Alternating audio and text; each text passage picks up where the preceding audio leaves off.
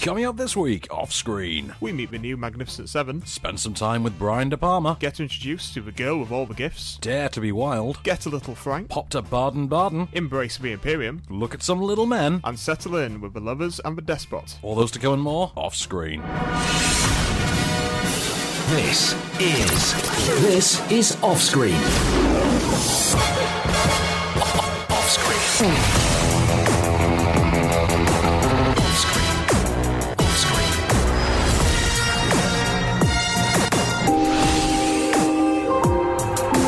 With the latest film news and reviews, this is Off Screen, the on-screen radio show. Welcome to Off Screen. I'm Van Connor. I'm Case Allen. So we need to start with some, before we get to the fun of reviewing all the films and the interviews and the film news and the stuff that we enjoy so much this week. We always have fun. We've got to talk about the really, really sad part first, which is Curtis Hanson, who's a director who's produced some pretty great films that I think both you and I love. Yeah, absolutely. And he's passed away. He's passed away 71 as well. I didn't even know he was that old. No, he'd kind of shied away a little bit the last couple of years. He was doing, what was that surf film with Gerard Butler? Oh, Chasing Mavericks. Chasing Mavericks. He was the director on that, and then he had to be replaced because of ill health. He basically is officially a co-director, isn't it? It's him and Michael Apted, yeah. Yes, yeah, he was sadly in the state that he was. Well, he retired, I think it was 2011, which was around about the time, about halfway through the development of About halfway through Chasing the Mavericks. production, yeah, but he's left behind a fantastic body of work. 8 Mile, The River Wild, Wonder Boys, LA Confidential. Hand That Rocks the Cradle was the one that you I didn't know that was about. his. Yeah. I didn't, and I love The Hand That Rocks It's the a Cradle. great film. That's Yeah. my go-to 90s adult thriller. It is a great schlocky adult thriller, isn't it? It is, isn't it? And it has John Delancey as a criminal doctor, which is just worth Just the whole more movie. films need that. More films need John Delancey as a criminal doctor, but yeah, Curtis Hanson. Yeah, very, very sad. Let's talk about The Lovers and the Despot real quick, then. Get through this. We've got loads of films this week, and we've got to get through them all as quickly as possible. So let's talk about The Lovers and the Despot, which is a fascinating true story you won't have heard. I guarantee you won't have heard this story. I don't know. I've heard a lot of true stories. Okay, so this is about a South Korean director, Shin Sang-ok, and his wife / leading lady, Choi, and they were abducted by Kim Jong-il and held for they had divorced. They were then abducted by Kim Jong-il in the late 70s, remarried at his insistence, and they ran the North Korean film industry for 5 years. I've not heard that, but that sounds great. It does, doesn't it? Right. We have not got a clip because most of it's in South Korean and Japanese. And, the really strange thing about it is the story is absolutely bonkers. And just this, you could see this taking place as like a fictional narrative. It'd be a great one to see.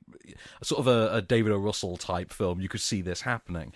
Oh, no, because they would recast it with Bradley Cooper and Jennifer Lawrence. Do you know what? You're absolutely right. There'll be some terrible race bending there. Yeah. But what you have is a story of two guys and their obsessions. You have Shin's obsession with film. He was obsessed with making films. That was his whole thing. And then you had, and also control, and he was a very domineering guy. And then you had Kim Jong-il, was equally obsessed, but he was obsessed with Shin.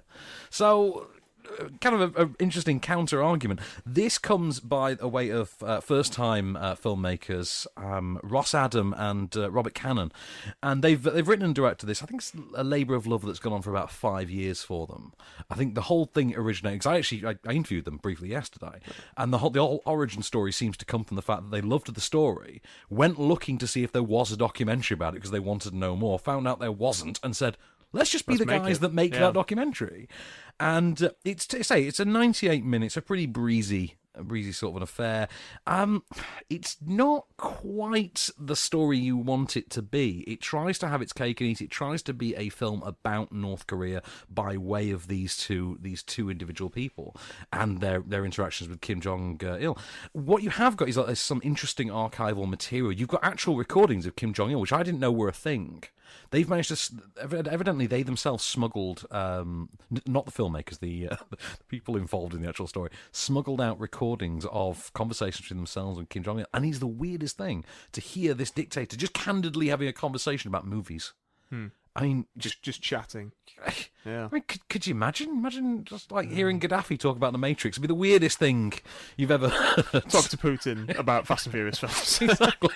Because you know that Vlad loves him or something. Putin's a Fast Five fan, let's be honest. He's like, it all got better when The Rock came in. Yeah, when The Rock came in, I was more interested. I've heard that The Rock is actually going to be Vlad in a film biopic. He's going to be Vladimir Putin. I can't tell if you're kidding now. I am kidding. But you know that. The thing is, I would believe that. I would absolutely believe that. But no, The Lovers and Despots is an interesting enough story. It's not quite tonally what you want it to be. There are issues of truthfulness presented within the film, and famously, in reality, there is some debate as to whether or not their story was real. And because we only really have their word, because of the nature of the DPRK, we only really have their word to go on as regards what happened, and there is some question as to the truthfulness of it. The film doesn't quite delve into the possibilities as regards that. It kind of leaves it up to your own. You can either go with it or you can see through it. And the problem is, we came out of the screen and went, you know what? There's got to be an awful lot of BS in that. There's got to be an awful lot of fibbing going on, and the film doesn't quite make much of an argument either way, and that's a bit of a problem. It doesn't even really highlight that there is a truthful issue. And that kind of left me wanting. I was interested by it, though, because it is an interesting story. It is an interesting premise, absolutely. I mean, had you heard that before? Had you heard that story? I'd not. That was one of the 4 stories I've never heard. 4 stories you've never heard? Yeah. Well, there's 6 Star Wars movies, so, I'm very curious to know which ones you haven't. Take a guess. So, you're going to love this one. Oh, you never heard episode 1? Please allow me. Sit down and let me tell you all about Jar Jar Binks. That could be a podcast special. Yeah, I think so. Jared Leto news, this one. Oh, yeah, because it's a new week. It's a new week, so we've got to have some Jared Leto news. And he's doing so well on the back of Suicide Squad that we all need to remind ourselves that he won an Blade Oscar. Runner, now he's got a biopic. He's got a biopic, yes, and he's going to be none other than Andy Warhol. And my only issue with this is, first of all, how do you not get Bill Hader to play Andy Warhol? Best part of Men in Black 3. It is, isn't it? Bill Hader as Andy Warhol. It's fantastic. Jared Leto's going to play him. This is going to be... how much is it being directed by? Terence Winter. Is it being directed by or just I know written he's by? doing the screenplay. Doing the screenplay. But they're kind of doing it together, and he's producing it. I wouldn't be surprised if he directs it. I wouldn't either. But I think this they're shopping for a director. Being produced as a prestige project, which is a nice way of saying Oscar fodder. Yeah, that's Oscar bait. The polite way of saying Oscar fodder. Isn't it? He said just like a little indie film. But yeah, so Jared Leto as Andy Warhol, fine, that can work. We've seen him with blonde hair. Yeah. But then he also got punched in the face, and it was great. I don't quite want to see his Andy Warhol get beaten, but... Hey, I mean, he had quite the life. He was bullied in Pittsburgh, that so... kind of goes hand in hand. We'll see. But, by the way, your boy Adam Scott turns up in the newsletter, just FYI. Oh, that's good. I know you... I want to give you something to look forward to, because first I have to talk about Little Men. And this one, this one's going to kind of destroy you a little bit, Case, because it's the kind of film I feel like you might like, but I didn't so much, and I feel bad about it. Why'd you have an idea about what I would like? Because it feels like an imitation brand Noah Baumbach movie. Yeah, sorry about that. Okay, so this is about a pair of I think tween best friends would be the word. It's like 12-year-old boys. They're best friends. They come from different walks of life. They've recently moved back into the same area together. One of them has a set of parents played by Jennifer Ahle and Greg Kinnear, and they own a shop in the base of their building. The other one has a mother who works in and rents that shop. And the idea is Greg Kinnear has inherited the shop from his father, who had a friendship with the other boy's mother. Basically, one family want to raise the rent, the other one can't pay it. And in the meanwhile, you have this friendship caught in the middle of it, and it's sort of a coming-of-age tale in the middle of a family squabble, really. Here's a clip. Leonor, do you want some wine? Wait, I'm going to be bowling. Brian and I wanted to have a talk with you about some things anyway, so maybe now's a good time. Oh, thank you, but I have to go back and finish some stuff at the office. Oh, well, we just wanted a minute of your time, if that's okay. Right, Brian? I have to go back, but thanks. You know, Leonor, ever since my father died, just so much has happened. You and I haven't really had a chance to talk about the store and all that stuff. And maybe we could just have a chat this week. Oh, I'm sorry, but this week is not good for me. I'm doing inventory, so... Next week? So this comes by the way of writer-director Ira Sachs, and so you've got a hell of a cast there. I mean, no one's ever seen Greg Kinnear as a bad thing. Jennifer Hale I like very much. Alfred Molina turns up in this. And that makes sense, because he was in Ira Sachs' last film, Love is Strange. That was the one, yes. I couldn't get into it. I was quite looking forward to it. I couldn't really get that one. I quite liked. This one I liked an awful lot less. Now, the two boys at the centre of it all are great. I think they are Michael Barbieri and Theo Taplitz. They are great, and they carry the film wholeheartedly. The problem is it rapidly descends from almost minute one into really just Noah Baumbach mumblecore nonsense. And did Noah Baumbach do Maggie's Plan? What was the last one he did? No. We reviewed one recently. I'm sure we did. It's going to bug me as well. I'm on IMDb. I'm on it. Fair enough. But the problem is, it is a lot of navel gazing. It is a lot of ponderous wine drinking in New York lofts kind of an affair. The problem is that its core audience seem to be its own characters. And really, there's not much to write home about. And you want more given this cast, and you never get it. And it's a frustrating experience, made tolerable only by the fact that the film is 85 minutes long. So mercifully, it's over pretty quickly. With the latest film news and reviews, this is Offscreen, the on-screen radio show. And we're back. And the film was While We're Young. That was the Noah Baumbach movie. And yeah, he has done Mistress America, but I've not seen that. I've not seen that either. But you and I both had a lot of conversations about While We're Young. Yeah, it was great. It made me want to wear hats, and then I realised I don't look good in hats. Do you not? You're not a hat person. I'm not. That's a hat fair man. enough. Not a hat man. So before we move on to all the Imperium stuff, let's plug the podcast real quick, because we got loads to get through this week. As always, can't fit it all into the radio edit, so of course we have to put an extended podcast edition out, which this week means we just have a longer interview, and we have more stuff after the credits. We have more reviews after the end credits, and of course the Moment of Cage, which is awesome. It's always fun. And and this week we can't fit the box office top 10 into the show. It's only in the podcast edition. So if you want to know what's number one at the box office, you can probably guess. Just check your Facebook feed. You can probably guess. Yeah. Just The Infiltrator. It's The Infiltrator, totally. Yeah, totally. Just saved him some time. It's totally, clearly The Infiltrator, yeah. But, okay, so let's talk about Imperium then, which it comes to us from first-time Helmer, Daniel Ragusis. And this is a very strange scale for a first-time filmmaker. What you've got is basically an infiltration story, an undercover cop story in the sort of traditional sense. You have an FBI agent played by Daniel Radcliffe, who's a bookish, sort of academic-y nerd-type FBI agent. You know, the kind that we sort of bred after the War on Terror, the academic, we actually speak Arabic breed of agents. Because of his more vocal nature, because of his less physical, his less actiony nature, he is approached by the head of the undercover unit, played by Toni Collette, and asked to go undercover to investigate not Dick Wolf. Dick Wolf is the guy who writes Law and Order, isn't he? Yes. Not Dick Wolf. Dallas Wolf. Dallas Wolf. Sorry, Dick Wolf is Dick Wolf's Law and Order. What a crossover. That would have been great.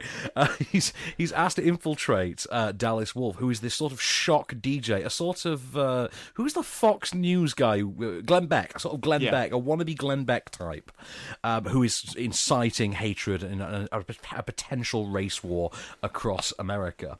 We have a clip, and then we'll have an interview with Daniel Ragusis. I'm trying to tell you that this is not my thing. I mean, I barely passed the PFT. What do you think undercover work is? Beating guys up and shooting at them? No, it's people skills. It's controlling situations. I saw you with that Muslim kid. You got most of this going on anyway.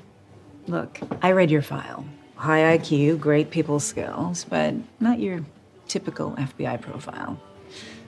Introverted, an outsider, unhappy childhood, single mother, always moving around a lot, always a new kid, bullied at school, no close friends or girlfriends. Okay. Thanks for speaking to us. So Imperium, it's based on the real life exploits of Mike German, former FBI agent, and this was a story that was interesting to you personally. How did you come across that story? Because I wasn't aware of it at all. I had no idea about any of this. Yeah, so I had actually... I had done a short film about a World War I chemist, and that had led me to interest in both World War I and World War II. And when I was researching World War II, I sort of became aware of the neo-Nazi and white supremacist community in the United States, which was much larger and broader and more diverse, a lot of the things that you see in the movie, than I had realized. And so when I was looking into that community, I stumbled across Mike German's story. And I thought that was sort of the perfect vehicle and the perfect entry point into the story for a viewer to see it through the eyes of an undercover agent. And so at that point, I contacted Mike. I sort of flew out to meet him. I sat down and I said, I'd really love to do, something based on your story. We decided early on that we'd have to modernize and fictionalize the story. We couldn't use his real cases, things like that. But we would try to create something that was very true to the spirit of what he had experienced. You've got Daniel Radcliffe leading the way. Was that a bit of casting that Mike himself personally had to sign off on, you think? Yeah, well, he thought it was a great idea. I mean, one of the things that came from was Mike himself, in the sense that Mike is certainly not what I would imagine a typical FBI agent to be. And I said to him pretty early on, Mike, I have to say, you're not really don't take this the wrong way, but you're not really what I would imagine an FBI agent to be. Are you picturing Robert Davi? Is that exactly, right? No, perfect, exactly. And that's when he explained to me, being an undercover agent, it's not about physical dominance, it's about social dominance. It's about people liking you and wanting to open up to you and trusting you and all that sort of thing. And once the conversation went in that direction, then somebody like Dan became perfect for the role, and I thought of him very early on, and I talked to Mike about it, and Mike thought it was brilliant. So there is the aspect, as you say, about it's about social dominance. It is about social infiltration. How did you go about writing that aspect specifically? How did you research that? What were your go-tos for that? Yeah, I mean, there was a ton of research, and so of course from the get-go I had Mike, which was great. And so, once a week we'd sit down for 4 or 5 hours. We'd do an interview. I'd sort of pick his brain about all these things. But then there was a second track that I was pursuing, which he helped guide me along, where I was doing a ton of research on the movement in general. And so that involved books by sociologists who had spent years living amongst these people and allowing them to present themselves in their own worlds. Memoirs from people who had left the movement, biographies of famous figures in the movement, and then, of course, the internet, which today, as you can imagine, is an enormous repository of information. There are forums online that have millions of visitors where you can hear white supremacists not only discuss their political views, but also talk about what their favorite painting is and exchange recipes and talk about their workout regimens and how they're looking for love and all sorts of other things. So it's all to say that there's a way of putting together a very clear and vivid picture of what these folks' everyday life is, and that's what I was hopefully trying to incorporate into the movie. That was something I found really interesting in the film. There is a brilliant moment in which they have when they have the cookout, and there are literally swastika cupcakes.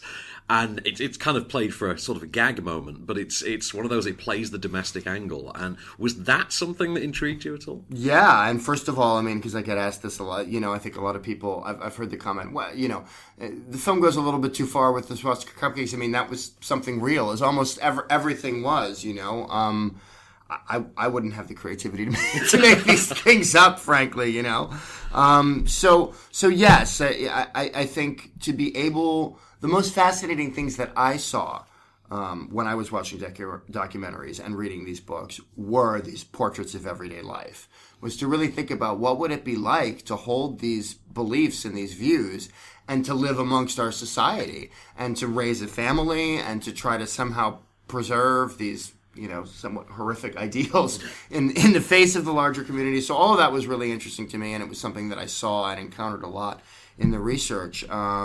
So I wanted to try to portray that. I'm a big fan of Dan the movie, but I'm a bigger fan of Tracy Letts.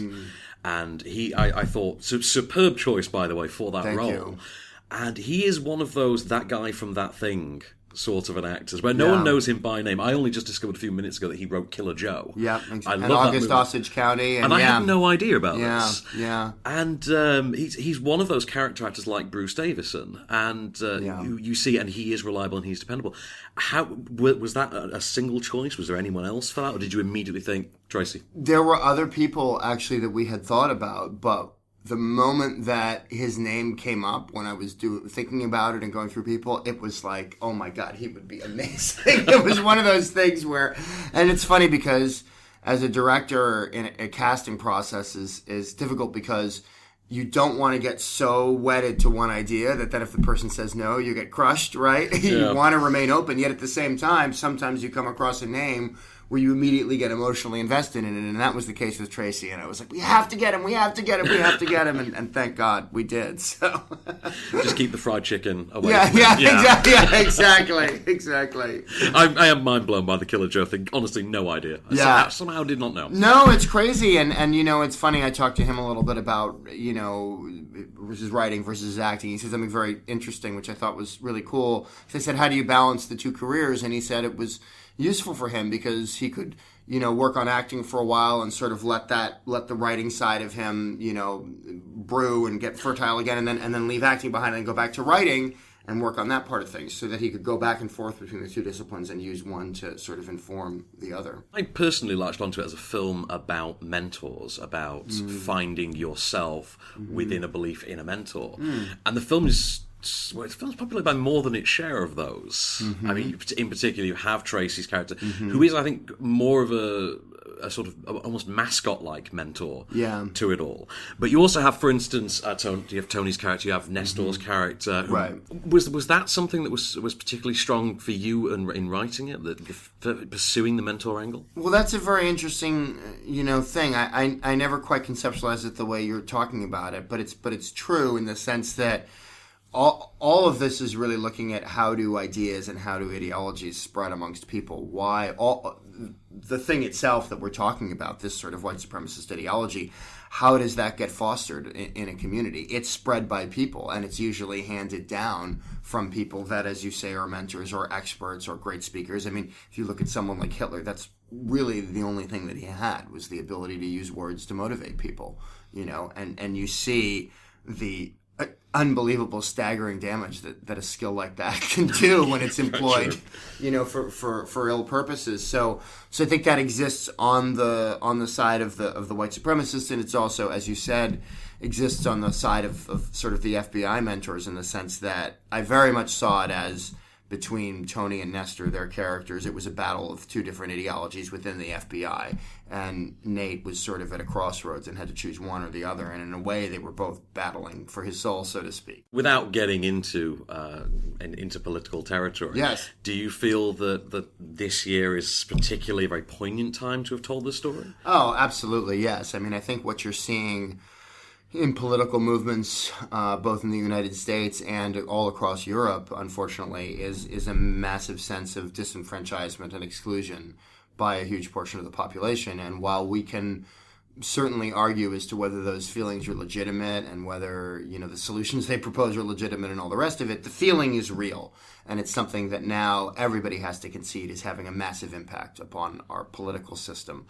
And so I think recognizing that feeling, recognizing why it's there, recognizing the community in which it exists, I think all of that is vital for those of us who hold certain values, very dear about civil rights and equality and all the rest of those things. So I think it is very relevant and important now, and I think it's important for us to all be looking at it with our eyes open and see it for what it really is. So on to the film then. Now, we've both seen this one, haven't we? Yes, I saw it last night. You saw it last night. Now, I saw this last week, and I was actually more impressed with it than I expected to be. I really thought it was going to be a lot more by the numbers than it is, but it has got more going for it in terms of, it's something more akin to Arlington Road, I thought, than anything else. Now, Arlington Road was that one that came out of nowhere in the late 90s, and almost nobody saw it, even though it starred Jeff Bridges and Tim Robbins. But it feels to me at times like this is a cross between Arlington Road and, of all things, Green Street. That way that you had that sort of very American infiltration of essentially a lot more violent a way of life than you'd expect. Yeah, definitely. One thing I did like about the film, and I don't know if you agreed with me on this, was I liked that there was a more human side to basically a culture of hate crimes thrown at us. There's that great moment with swastika cupcakes, for instance. Oh, the swastikakes. Swastikakes, is that what you're calling them? Yeah. But there are moments in which they're having the cookouts and they have those things, and you think, actually, this is a side that we never really, other than Louis Theroux documentaries, you never really get to see this. We've got one of those in a couple of weeks, by the way. Yes, we have. Yes. Yeah. Can't wait. Scientology this time. But there's a side of that I quite liked actually being shown. As far as the actual plot itself goes, it is really a story of mentors and belief structures. I mean, the Daniel Radcliffe character's sort of misplaced belief in one wrongful mentor after another, and they seem to become increasingly off-kilter as he goes along. There are some great performances in there. I really like Sam Trammell as possibly the single most academic white supremacist you've ever seen. So, Sam from True Blood. Sam from True Blood. Yeah, that's all I know him from. Thanks for that. Yeah. But I did really like Tracy Letts as Dallas Wolfe, because I thought that was a great piece of casting. Did you know he wrote Killer Joe? No, I didn't know that. There you go. It comes up in the extended version of the interview. There you go. He wrote Killer Joe, the book and the movie. So your eyes lit up then. I thought it was all a William Friedkin thing. William Fichtner? No, Friedkin. Friedkin.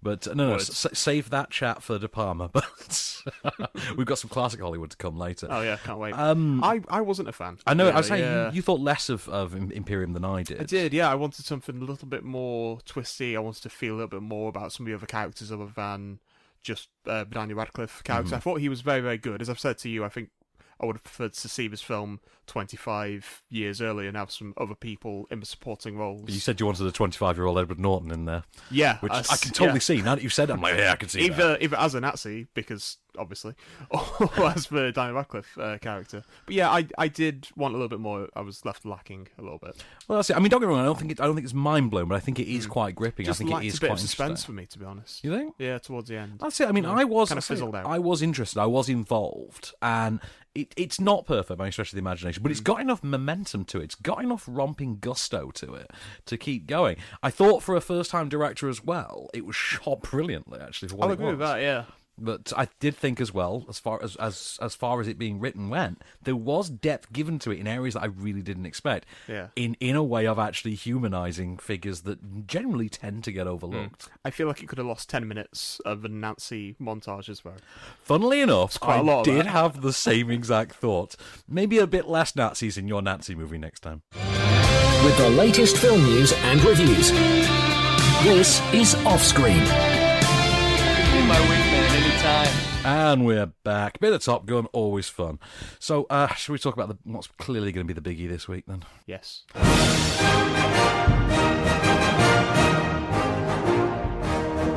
The Magnificent Seven. You knew we had to do that. Of course. I would have hated ourselves if we didn't do that. Could you imagine if we hadn't thought about it and then we had to put it in, like the edit afterwards? Like, wow, that would have suck. been awkward. Yeah, that would have been so awkward. So, The Magnificent Seven, which is, of course, the latest Fuqua film. Fuqua film.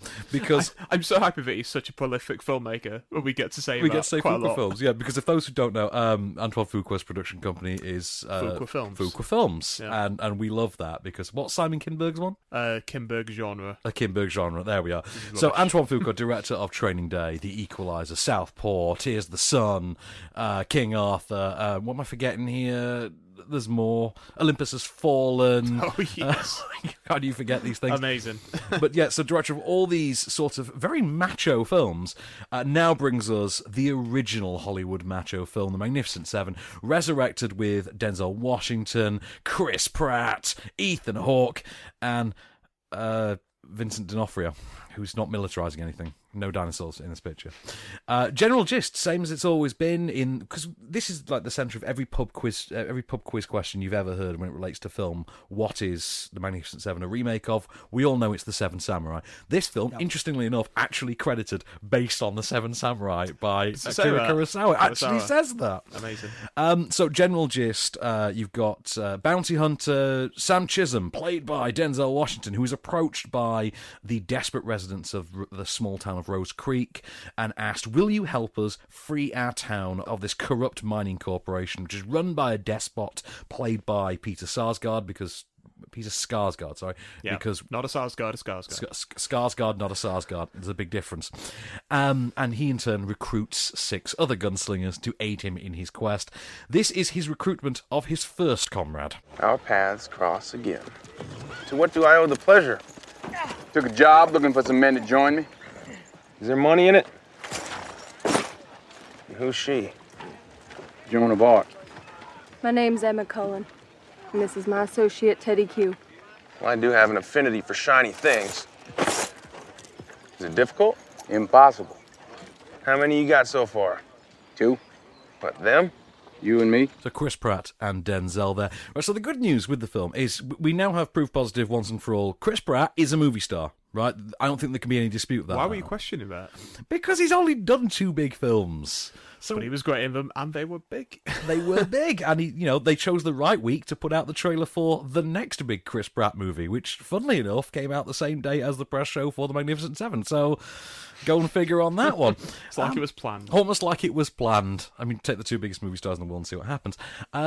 Right, so here are the issues. Right, so Denzel, reliable as he always is, but this is the thing, he's working with Antoine Fuqua. We know this works out. Yeah, they're best friends. It's good.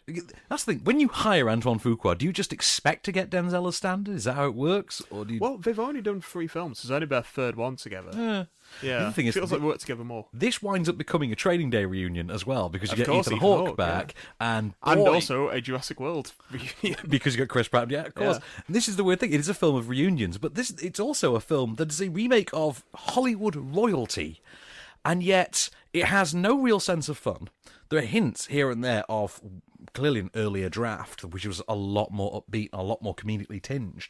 And a lot of that seems to have been confined now solely to the Chris Pratt character, which seems to have more to do with his on-screen persona than anything else.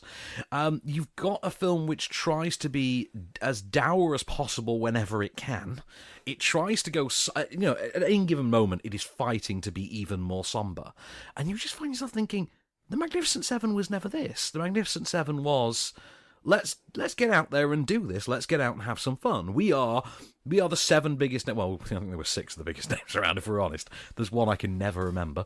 We were 6 of the biggest names around. Let's get out there and have some fun and show everyone how it's done. This is...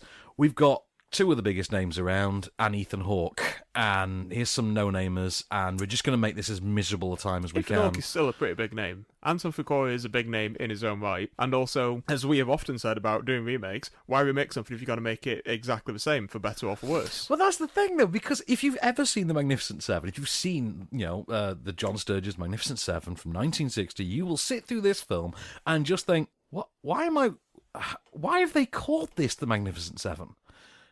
Just doesn't fit, because it has no tonal or substantial similarity to it beyond its core narrative.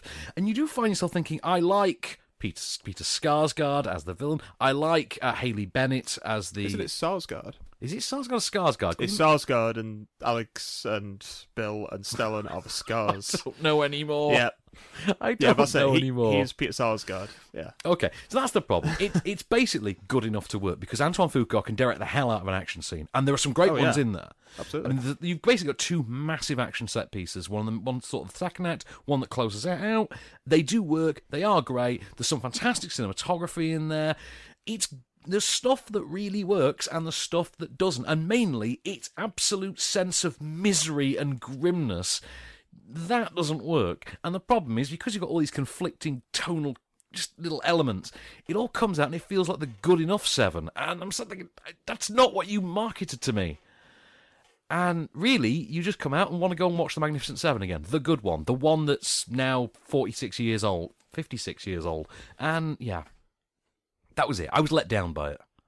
Put it this way, you would not show this to your granddad. You would break his heart. Well, I never spoke to my granddad. Okay, are we having a Jerry Springer moment? Is that what this is? Yeah. Okay, quick. Oh, Jesus, really? Right. I like to just occasionally do a Mike Lee and just bring it right. You really do, don't you? So let's stay with the Western track. We never talked about the fact they are remaking High Noon. Yeah, they are. Interesting. Set in the present day? Less interesting. Yeah, it's going to be set on the cartel-controlled section of the US-Mexico border.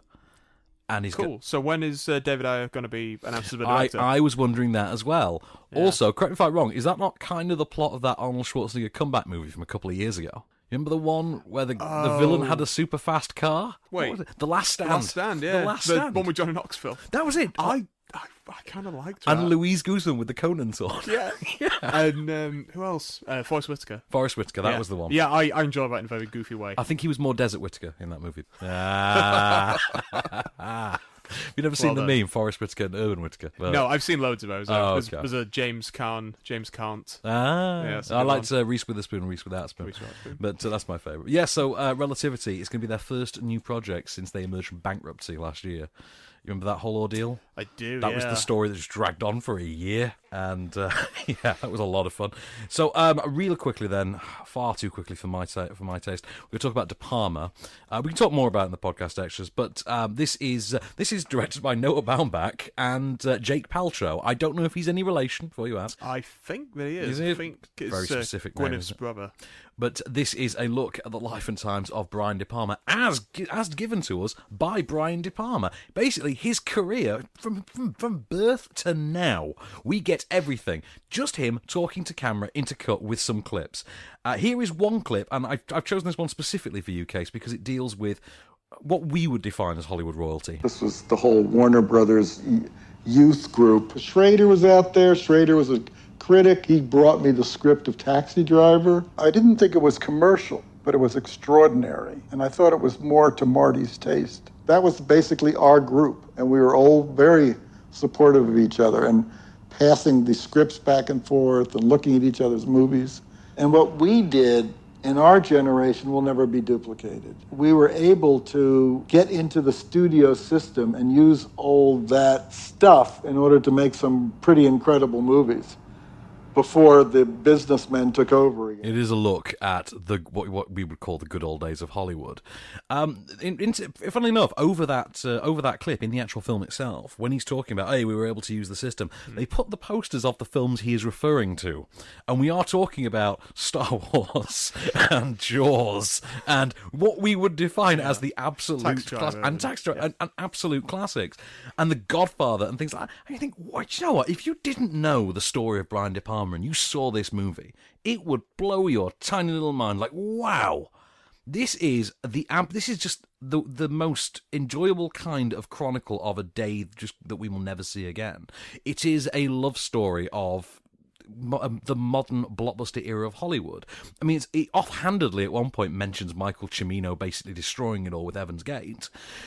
He leaves out a couple of names quite noticeably, like James Cameron, Peter Bogdanovich, etc. It will give you a new appreciation for the films of Brian De Palma. Now, I've always liked Brian De Palma because there is a certain ropiness to his earlier work that I've always enjoyed. There is a new level of appreciation you will gain for instance, Snake Eyes, which begins Brian De Palma's disenfranchisement with the film industry in general, or the Hollywood system in general. You will gain a new appreciation for Mission Impossible. You will basically just gives you so much more of an insight into films that you really think of as being quite innocuous, despite the fact that it's Brian freaking De Palma. And you know what? The man can still spin a yarn, and he can still tell a good story. It is an interesting documentary. It might be a smidge over long. I think it goes on for nearly 2 hours. But it is very worth it. He's got lots to talk about, I guess. He has. And he does take you through literally every stage of it. He stops at one point to talk about the Bruce Springsteen video. Which video is that? The one with Courtney Cox? Dancing in the Dark. Dancing in the Dark, that's right. Yeah. He actually stops and talks about that, and you think, wow, you've talked about that for so much longer than I thought you needed to. But fair enough. Essentially, that's just just a live video, isn't it? That's it. Yeah. But the weird part about De Palma in general is, it's not just a historical chronicle. In taking you through his body of work, he outlines his lessons for being a director. He doesn't do it directly, but he basically unloads his entire directorial process on you bit by bit, and how each film has evolved his style. And there is a moment that should be really, really egotistical in anyone else's mouth, in which he basically compares himself to Hitchcock and says, you know, I'm the logical successor to Hitchcock. No one else did what I did. And you think, actually, you're kind of right. And I feel kind of ashamed of myself that I really never noticed. With the latest film news and reviews, this is Offscreen, the on-screen radio show. And we're back and dancing. There's a little bit of Star Wars dancing. Have you played the Xbox game, the Star Wars dancing Xbox game? I didn't know that existed until Oh, you know, Star Wars Kinect. Star Wars Kinect is there is like a third of the game is like a dance game where you play as Han Solo or Lando Calrissian. I don't know if I'm being gullible or I will actually get the game out later and show you. Can you take a picture and put it on Twitter? I will do that. prove I'll that have to it actually do the exists. connector. So let's talk real quickly. There was a film. I'm going to blow your mind now. There's a film called... That already has. Well, true. Yeah. I'm going to blow your mind even further then with a conversation about Let's Be Frank, which is a film produced in coordination with Red Bull. It is a 50-minute long film about a South African surfer named Frank James Solomon. And... do you know what? I'm going to give you the clip first. The story largely deals with a man named Andy trying to solve the mystery of who is Frank. I'm going to play a clip, and before I talk about the tone, I'm going to set this up for you. At the age of 10, Andy became inquisitive, asking everyone everything. Like most creative thoughts, Andy's curiosity had no sense of timing and would reveal itself at the most inopportune moments.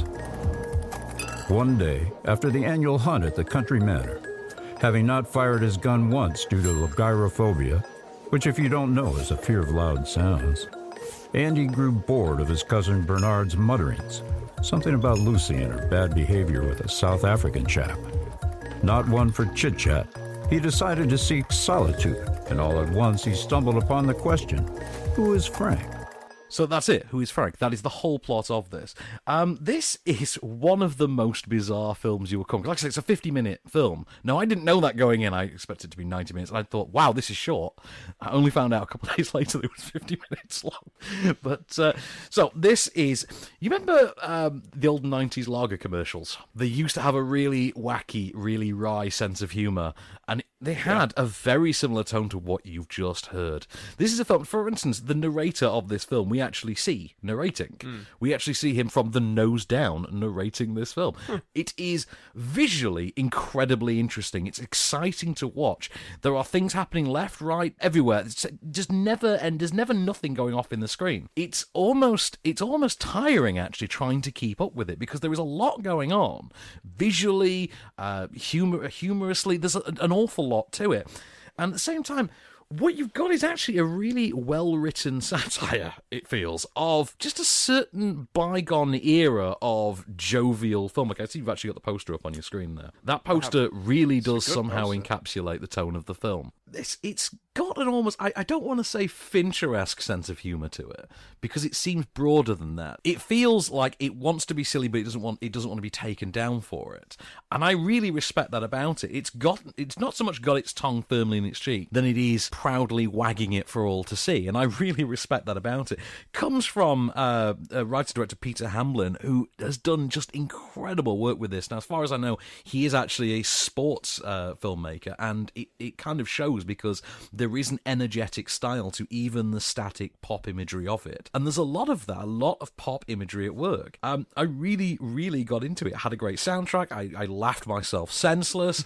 I had great fun with it. It's also, you can watch this now on Red Bull TV if you actually... Oh, really? You know that app that we all have on the Apple TV that I don't think most of us have ever used?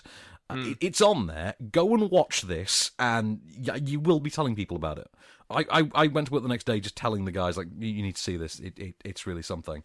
And wow, just watch this. It comes out on demand services on Sunday, but you can watch it on Red Bull TV now. Sounds good. So, Adam Sandler, the other one that no one likes, Eddie Murphy. How do you confuse those two? Eddie Murphy has been asked this week, because he's doing promotions for Mr. Church. Yes. He's been asked if he'd ever do a superhero movie. And his response, thankfully, is no, and I'm too old. He has said, though, he would do one that was a satire of superhero movies. So I could see how that'd be cool. Yeah, that would kind of work. Would he be wearing the purple leather suit from Raw? We can but dream, sir. We can but dream. The purple one, the purple one, was that Raw? I thought Raw was the red one and purple was Delirious. I think it was the other way around. Delirious is red. Oh, it's Delirious red. Oh, okay, there we are. See, I need to brush up. I've not seen Delirious in quite some time. But they're both amazing. But yeah, let's all take pride in the idea that Eddie Murphy then would not consider starring in a Marvel movie, which is very good. Although, if they've got a voiceover Black role, Panther's a really funny uncle. Oh man, that would be amazing. Yeah. Could you imagine? Just like that? Cracking Wise. He's like a Rodney Dangerfield character. Let's talk then. Last film, we'll have to be very quick about. Let's talk about The Girl with All the Gifts, because this has gotten some attention. Really good. And deservedly so. This comes by way of the novel by Mike Carey, who I didn't know was actually the writer of the Lucifer comics. You know, we now have the TV series, and Yeah, with Tom Ellis. Yeah. With Tom Ellis, yeah. This comes from Mike Carey. He's actually written the screenplay for the film as well. It's directed by Con McCarthy, whom I'm not terribly familiar with, but he's done a lot of TV. He did Peaky Blinders, for instance. Yes, yeah. Now, what you've got here then is stop me if you've heard this before. A zombie apocalypse has taken over the Earth. But this one isn't quite as boring. Don't worry. This is one of those interesting ones that usually comes out of the fringe sides. What you've got is a number of years after a fungal infection has basically wiped out most of humanity. Those who haven't been wiped out have basically been turned into fungally enhanced flesh-eating zombies, for lack of a better, who shut down into like a screensaver mode when there is no exterior stimuli. Children are not as affected by it. Children are obviously infested and have a craving for human flesh, but they still have mental cognizance. They can still be taught, for instance, and they degrade as they get older. Our central character, Melanie, is one of these children. She is raised in a militarized compound where she is basically taken to a school every day, where the teacher is Gemma Arterton and the children are studied and probed, and yeah. An attack forces Melanie into the outside world with several of her would-be captors, and she very quickly becomes their only real means for survival. This is the point where I mentioned that those captors happen to include Paddy Considine and Glenn Close. But here's a clip involving the schoolroom. Okay, I've got chemical elements here. Oh, lots and lots. Can we have a story? Oh, yeah, that's a great idea. Then someone goes and tells Dr. Caldwell and I'm in the sweatbox for a week. We won't tell, we promise. We did stories last time. Greek myths? Then it counts as history.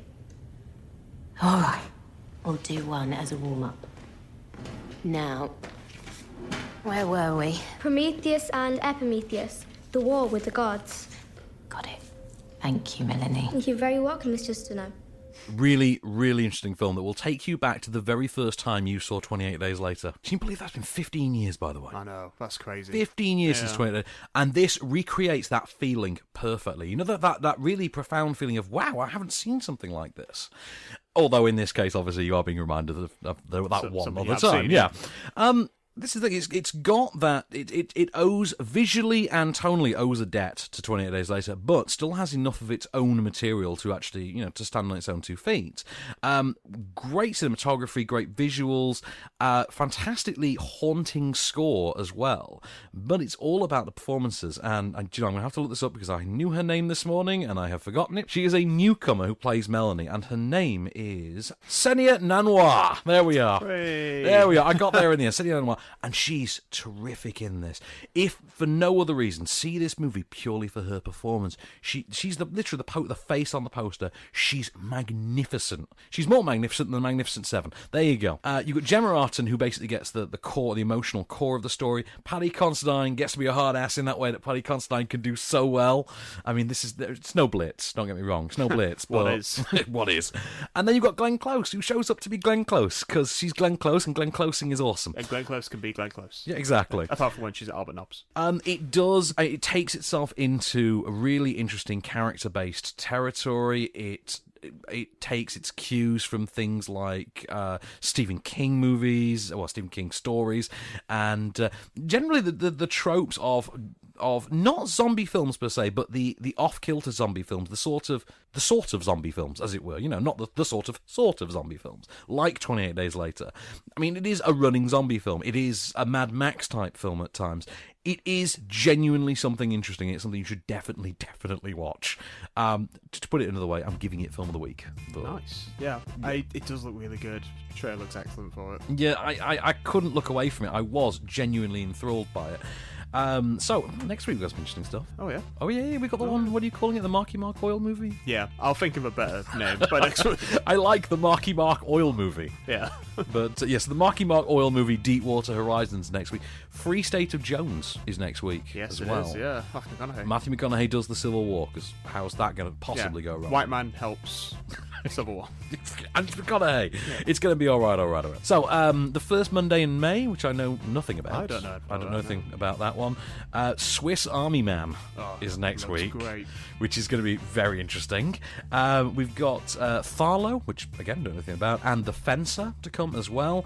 We've got Miss Peregrine's Home for Peculiar Children. Let's start that one again. Miss Peregrine's Home for Peculiar Children. That one? That works. That works. Okay, it was the latest from Tim Burton, and there's no Johnny Depp in it, so We have got an Eva Green. we have got an Eva Green. But if there's no Johnny Depp in your Tim Burton movie, is he even your Tim Burton? It's that kind of a thing. Yeah. If a Johnny Depp falls in the woods, does Tim Burton hear it? Exactly. We have also got Under the Shadow, which is an Israeli horror film, get this, an Israeli feminist horror film, or is it an Iranian? Cool. I think it's an Iranian feminist horror film. Sorry, Iranian feminist horror film, and it is genuinely interesting. And we have, of course, got the Obama rom-dram. Yeah, before White House. Before White House, call it, aka South Side with You. Yeah, I think that looks alright actually. Which is going to be a very interesting one. We've both got that to watch at some point, I believe. Yeah. So we've got all that to come and more next week off screen. This has been a Candy Store production for On Screen. I've been Van Con. I've been, as always, Case Allen. And we'll be back next week. Just show me the way to get out of here, and I'll be on my way. You've been listening to Off Screen. For more news and reviews, visit onscreenfilm.com.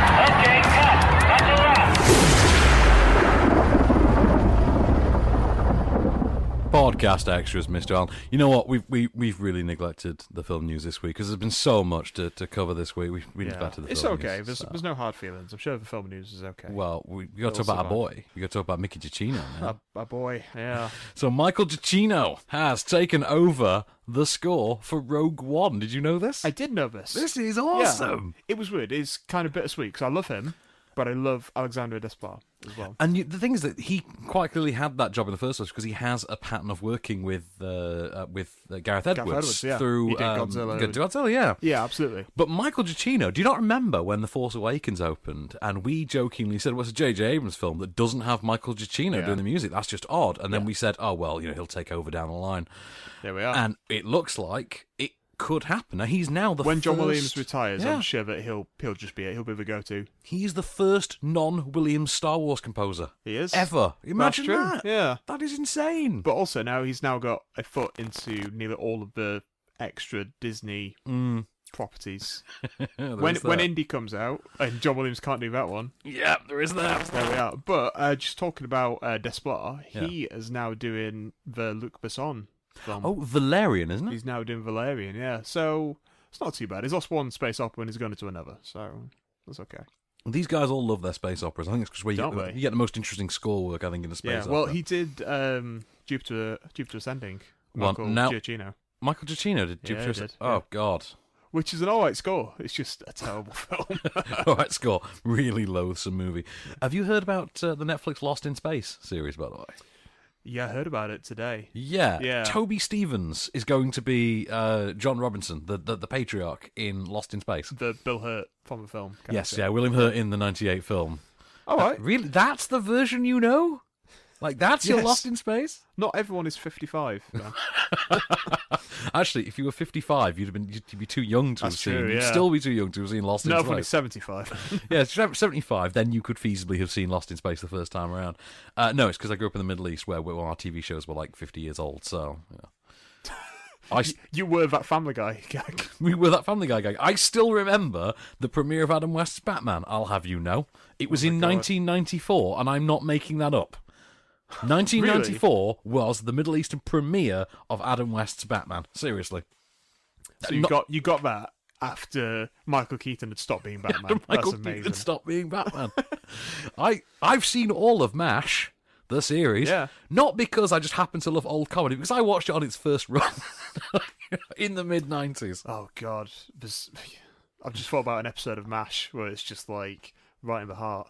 Oh, are you on about Henry when Henry died? No, Henry Blake was shot down. Yeah, but that's sad as well, that obviously. is, No, there's one with Alan Alda, and he's flashing back to something, and he's talking about this woman that has a chicken, and he tried to kill the chicken. Yes! But it's not actually a chicken. I do remember that, yeah. Oh. That was such a good series. Yeah. And it gave us Alan Alda, so... That's it. Anything that gives me Alan Alda is great. Let's stay with the Netflix thing 1 minute and talk about your boy Adam Scott. Adam Scott is going to star in a horror comedy for Netflix. Are you ready for this? Yes. Just brace yourself. I'm ready. Brace yourself. He's going to star in a horror comedy for Netflix. Krampus 2?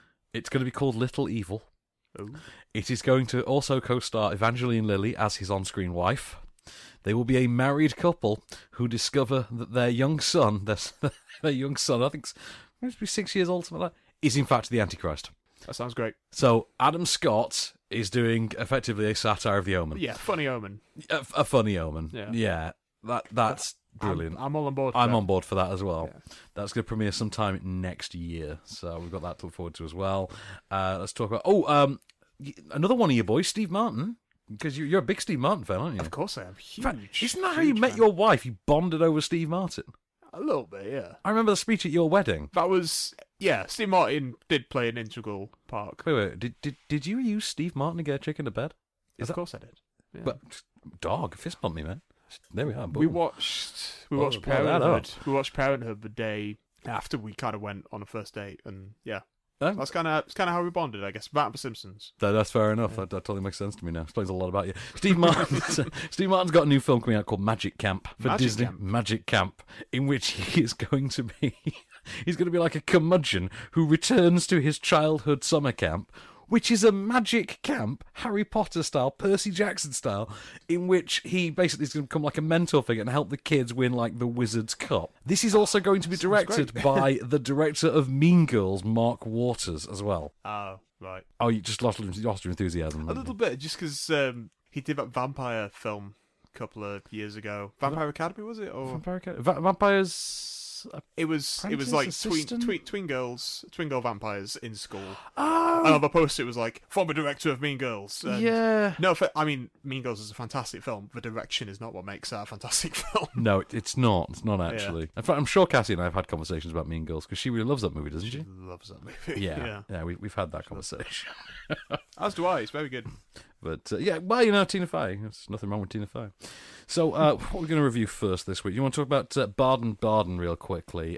This is I think it's a Belgian film from Rachel Lang, and this has got at its centre is a story of a dissatisfied 20-something girl who's kind of aimless, kind of directionless. She's had a job as a runner on a film set, and the film literally opens with her being just comically berated and tormented by the film's director.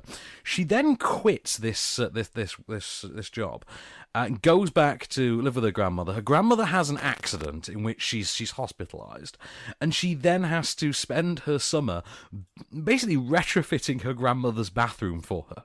I know this sounds like the most deranged and bizarre kind of a drama, but it stars Salome Richard as the central character. Written and directed by Rachel Lang. I'm not terribly familiar with Rachel Lang's films, if I'm honest. Do you know her? Do you know her work? No, not really. But I know she is a European director who did Xeno. There we are. And it is a really, really funny little film. I did find myself laughing quite a bit at how, I would say, it had a little slacker comedy to it. It was that millennial, I don't quite know what to do with my 20s sort of a bit of comedy.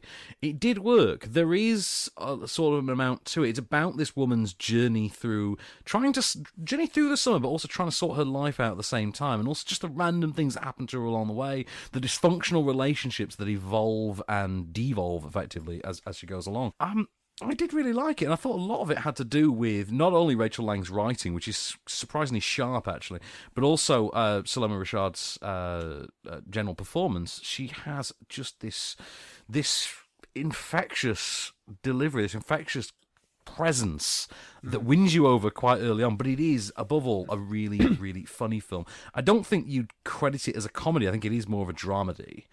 But it's just this tight 96 minutes. I mean, one of the Mubi releases. Right, yeah. This is the thing now. Lately, Mubi are trying to get more into the let's just put out some wacky foreign films, and they actually are tending to be pretty good, pretty decent. I mean, Blue Room was decent enough, and then you've got this, and there's some stuff coming. It's actually turning out all right. But we've got to the box office top 10 for the week. Do you want to crack on with it? Let's do it. Let's get that done. Number 10. Ben-Hur.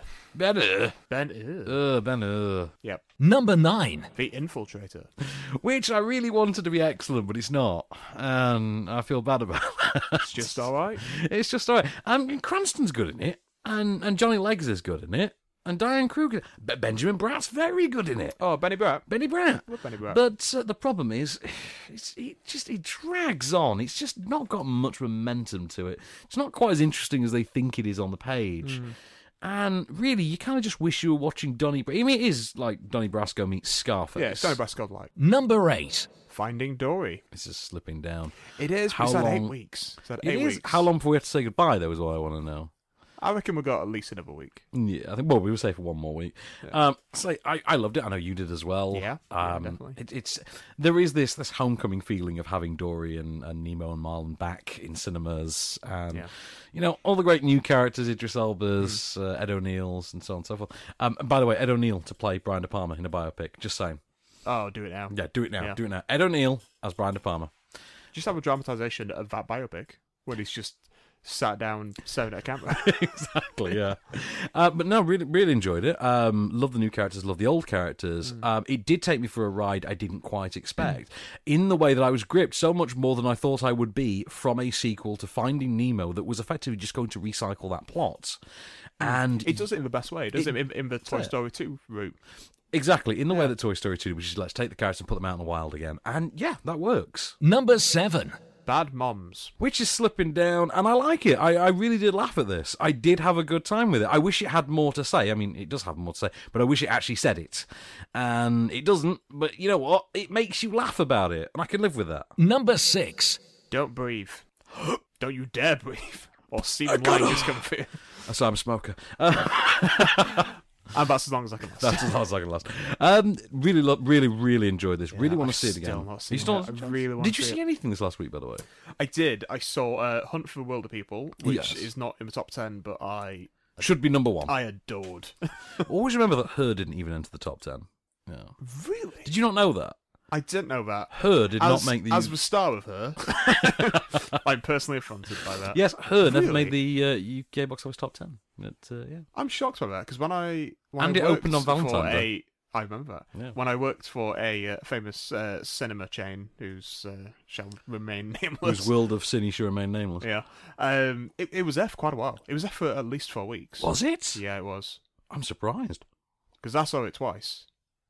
Maybe it was staying just because of me. Yeah, quite possibly. You were keeping the box office afloat. With my free tickets. Yeah, but always remember, Her never made the box office top 10, and neither did Popstar. So... No Popstar didn't. Yeah. Neither did what was the other one this year? Sing Street. Oh, Sing Street didn't. We got to 11. There you go. All 3 of those are great movies. You should see them all. All better than Ben-Hur. All better than Ben-Hur. What were we actually talking about? Don't Breathe. Don't Breathe. I am going to go see it. It does look great. You love it. You're going to go see it again. Hey, exactly. Let's go together sometime. Let's do that, Case. Number 5. Kubo and the Two Strings. I saw this as well. Did you see this? I saw this on Sunday. Right. Go on then, because you're the fresh face. What did you think of it? I thought it was great. It was just wonderful. It was great. The animation style was amazing. I think that it moves like a forward a little bit in terms of a studio. It really does, doesn't it? Yeah. It feels like it. And like I said to you when we reviewed it feels like a culmination of Laika to date. Yeah, like it feels like in the way that the Avengers felt like the culmination. It was the end of the phase, wasn't it? Yeah, it's like they've been bringing up all these little like tricks and little kind of small things they've got from each of the 3 preceding films and they've now distilled it into this, and it's fantastic. I can't wait for Phase 2. Phase 2 of Laika. Exactly, yeah. It's a nice, simple quest tale. It's a fable. But it's a fable. That's the term I didn't get to use. It was wonderful. Number 4. Sausage Party. Sausage Party. Or Sauvage Party, if you're Johnny Depp. Which I really liked, and I did laugh myself senseless at, and I had a lot of fun with, and... just don't take it seriously. Don't take it seriously, and just...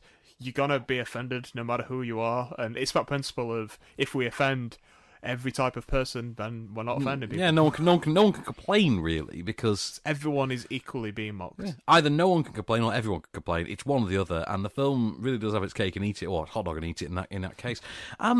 There's so many gags in it that stay with you. That's what I really liked about it. There were little asides that were bigger than the actual big gags.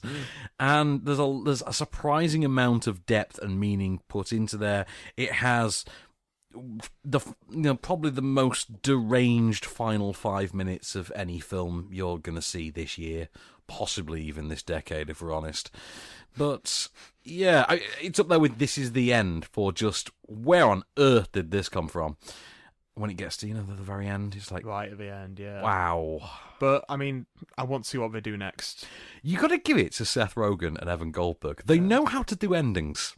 You got to give them that. They do know how to do endings. Like, John Mosby famously said to me, the problem with films these days is they don't have a third act. Yeah. You know what? They can do it. Seth Rogen can do third acts, and he can do them very, very well. Number 3. The Beatles, 8 days a week, the touring years. You need a shorter title there, Ron Howard.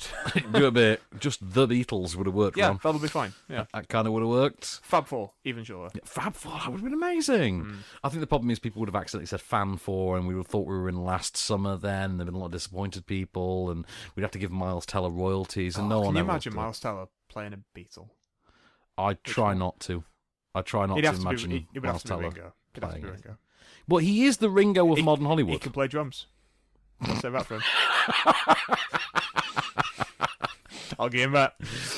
Yeah, he can play drums in the same way that Chloe Moretz can play the cello. But anyway, you're Miles Bobblehead. But this is my issue with the Beatles is quite simply there's not enough of it, and I could watch this for 3 times the length. I really loved this. I thought it was a great documentary. I thought it was one of those documentaries that you didn't even particularly have to like the Beatles to enjoy. You just have to like a good music documentary. Yeah, it was, which is the best kind. Really. Exactly. Yeah, and it says an awful lot if you're not interested in the subject matter, and you can. I'm not what I would call a Beatles fan. I don't have any objections. I don't mind the Beatles. There's some Beatles songs that, you sing along to when you hear, but you don't care otherwise. And this is an age thing that a lot of people in our age bracket now are going to have, because we exist so far removed from the Beatles that when, Beatles Rock Band comes out and when Beatles hits the Apple Store, things like that, we simply don't care. It's for the older generation. And you're looking at me like you want me dead about now.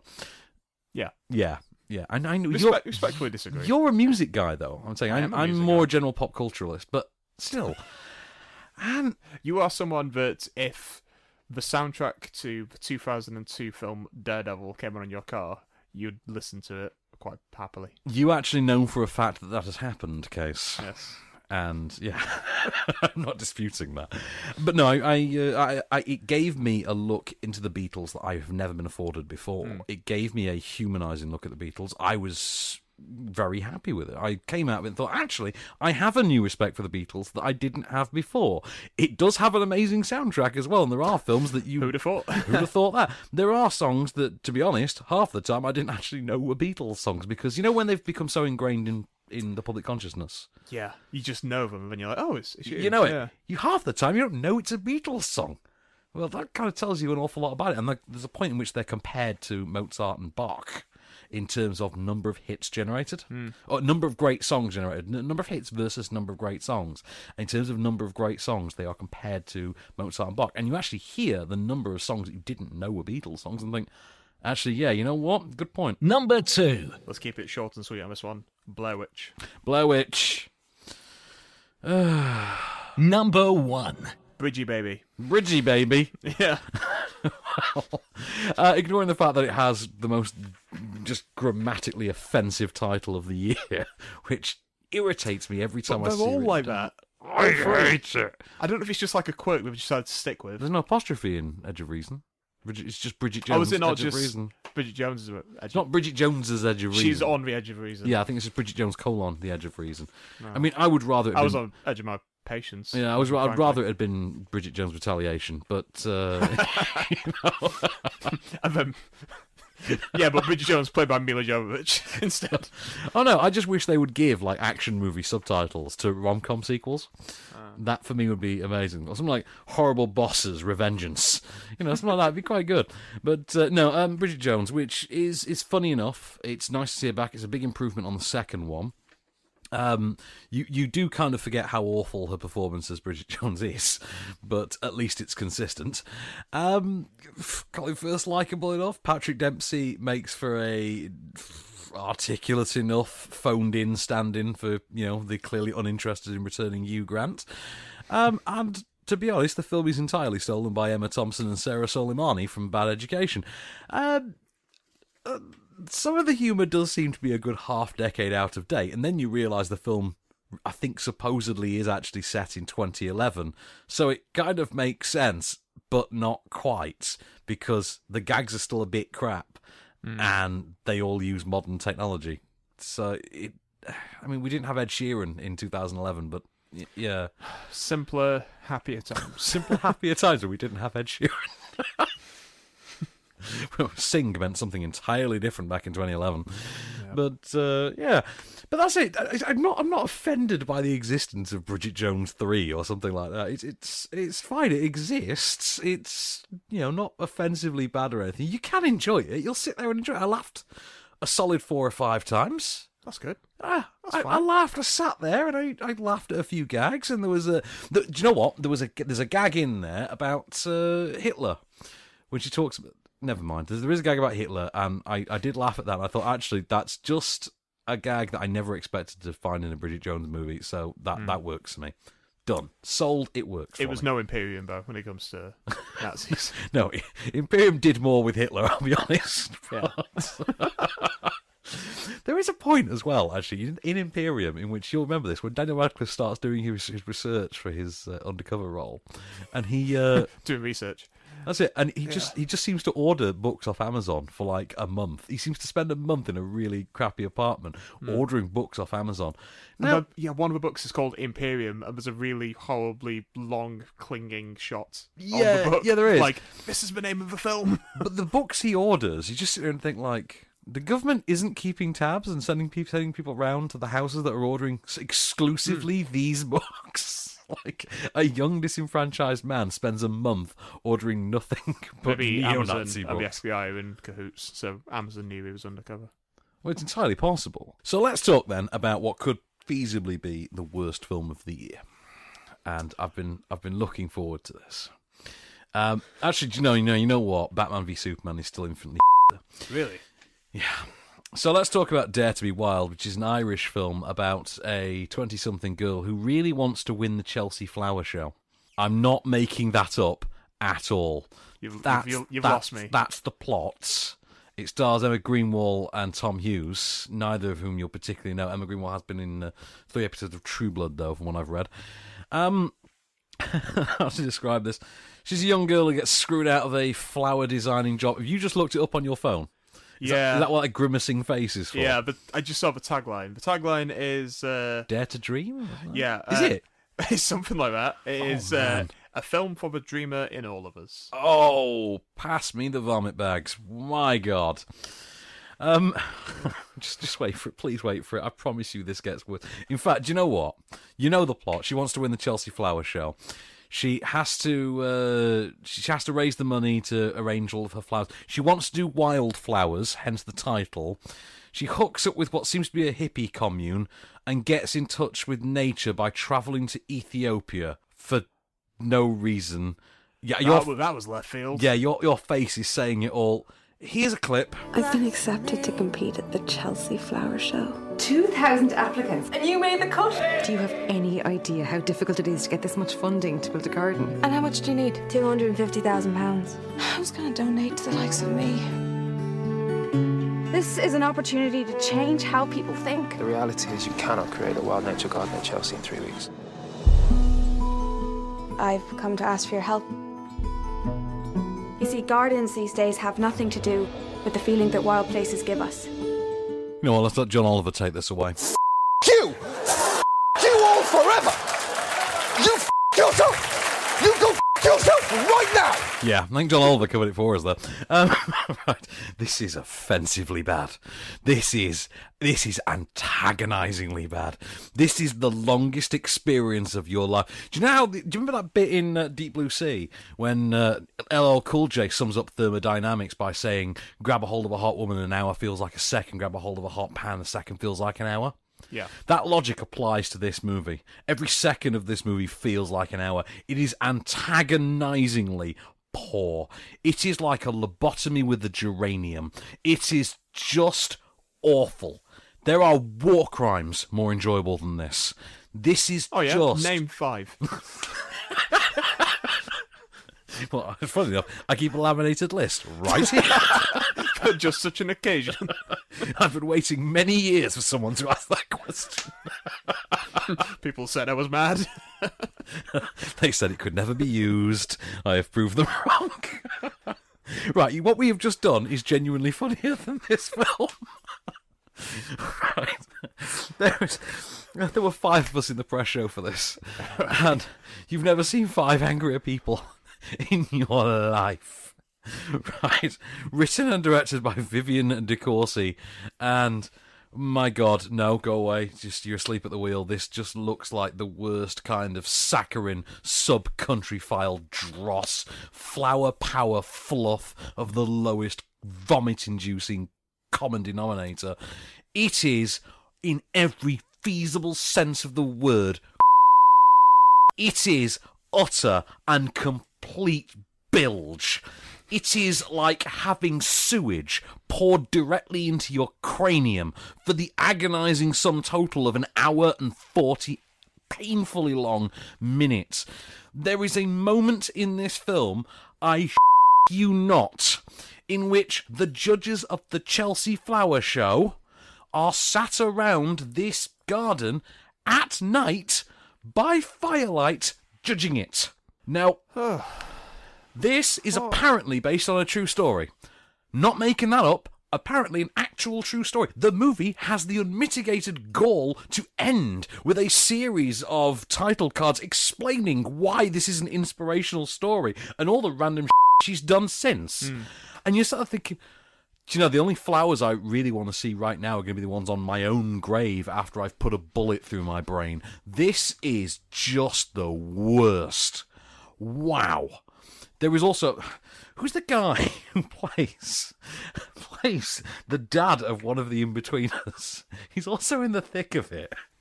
I never know his name. Is it Alex McQueen? Is it Alex? It is Alex Balding McQueen. Guy. Yes. Alex McQueen turns up as the head of the Chelsea Flower Show. Neil's dad. Neil's dad, yes. He turns up as the guy running the Chelsea Flower Show, and his whole shtick is he's stiff and British. And you think, wow, your lowest common denominator syndrome clearly applies just to casting as well. He's one of those British guys that he shows up in films to just be a British guy. Yeah, he does. Oh, look, a British guy from a film of a British guy. Is that? That's exactly it. Yeah. But, oh, my God, this is... I mean, to say this film is pushing daisies is really just... It's an insult to Brian Fuller. Oh, good Lord. Yeah. I came out afterwards, I'm thinking, no, I don't want to dare to be well. I want to dare to be awake through this. That's what it is. It's the kind of film that genuinely makes you wish you'd left the oven on. Not so much that you had an excuse to go home and turn it off, but more that so you could go home and stick your head in it. It's just, wow. This is just, I cannot believe a sentient human wrote this, took it to a funding board, got the money for it, and then dedicated time, effort, and the hiring of other sentient humans to the actual production of it. It's like finding out the Nazi Party had an HR department. It's just one of those things where you can't work out how. That was a subplot in Imperium I could have needed. The HR department of the Nazi Party. But hey. Right. Better than Batman v Superman. Do you know what? Now that I'm saying that out loud, I don't know. Yeah, I don't know if it's better than Batman v Superman. I can't take... Just thinking back on it, I'm just like, I don't know. I can't. I want to forget it. Do you know if what's the Jim Carrey Kaufman movie, Strange Mind or whatever, with Kate Winslet, Jim Carrey, Kate Winslet, Eternal Sunshine, The Spotless Mind. I want that. That's what I want. I want that. I want to take it away from you. I want it out. Yeah. I want it out of my brain. I want it out of my melon right now. I want it out. Gone. Off with it. Just take it out of me. I don't want it. And before Van has some kind of psychotic episode resulting in a brain embolism, here it is, your moment of Cage. There are over 550 million firearms in worldwide circulation. That's one firearm for every 12 people on the planet. The only question is, How do we arm the other 11?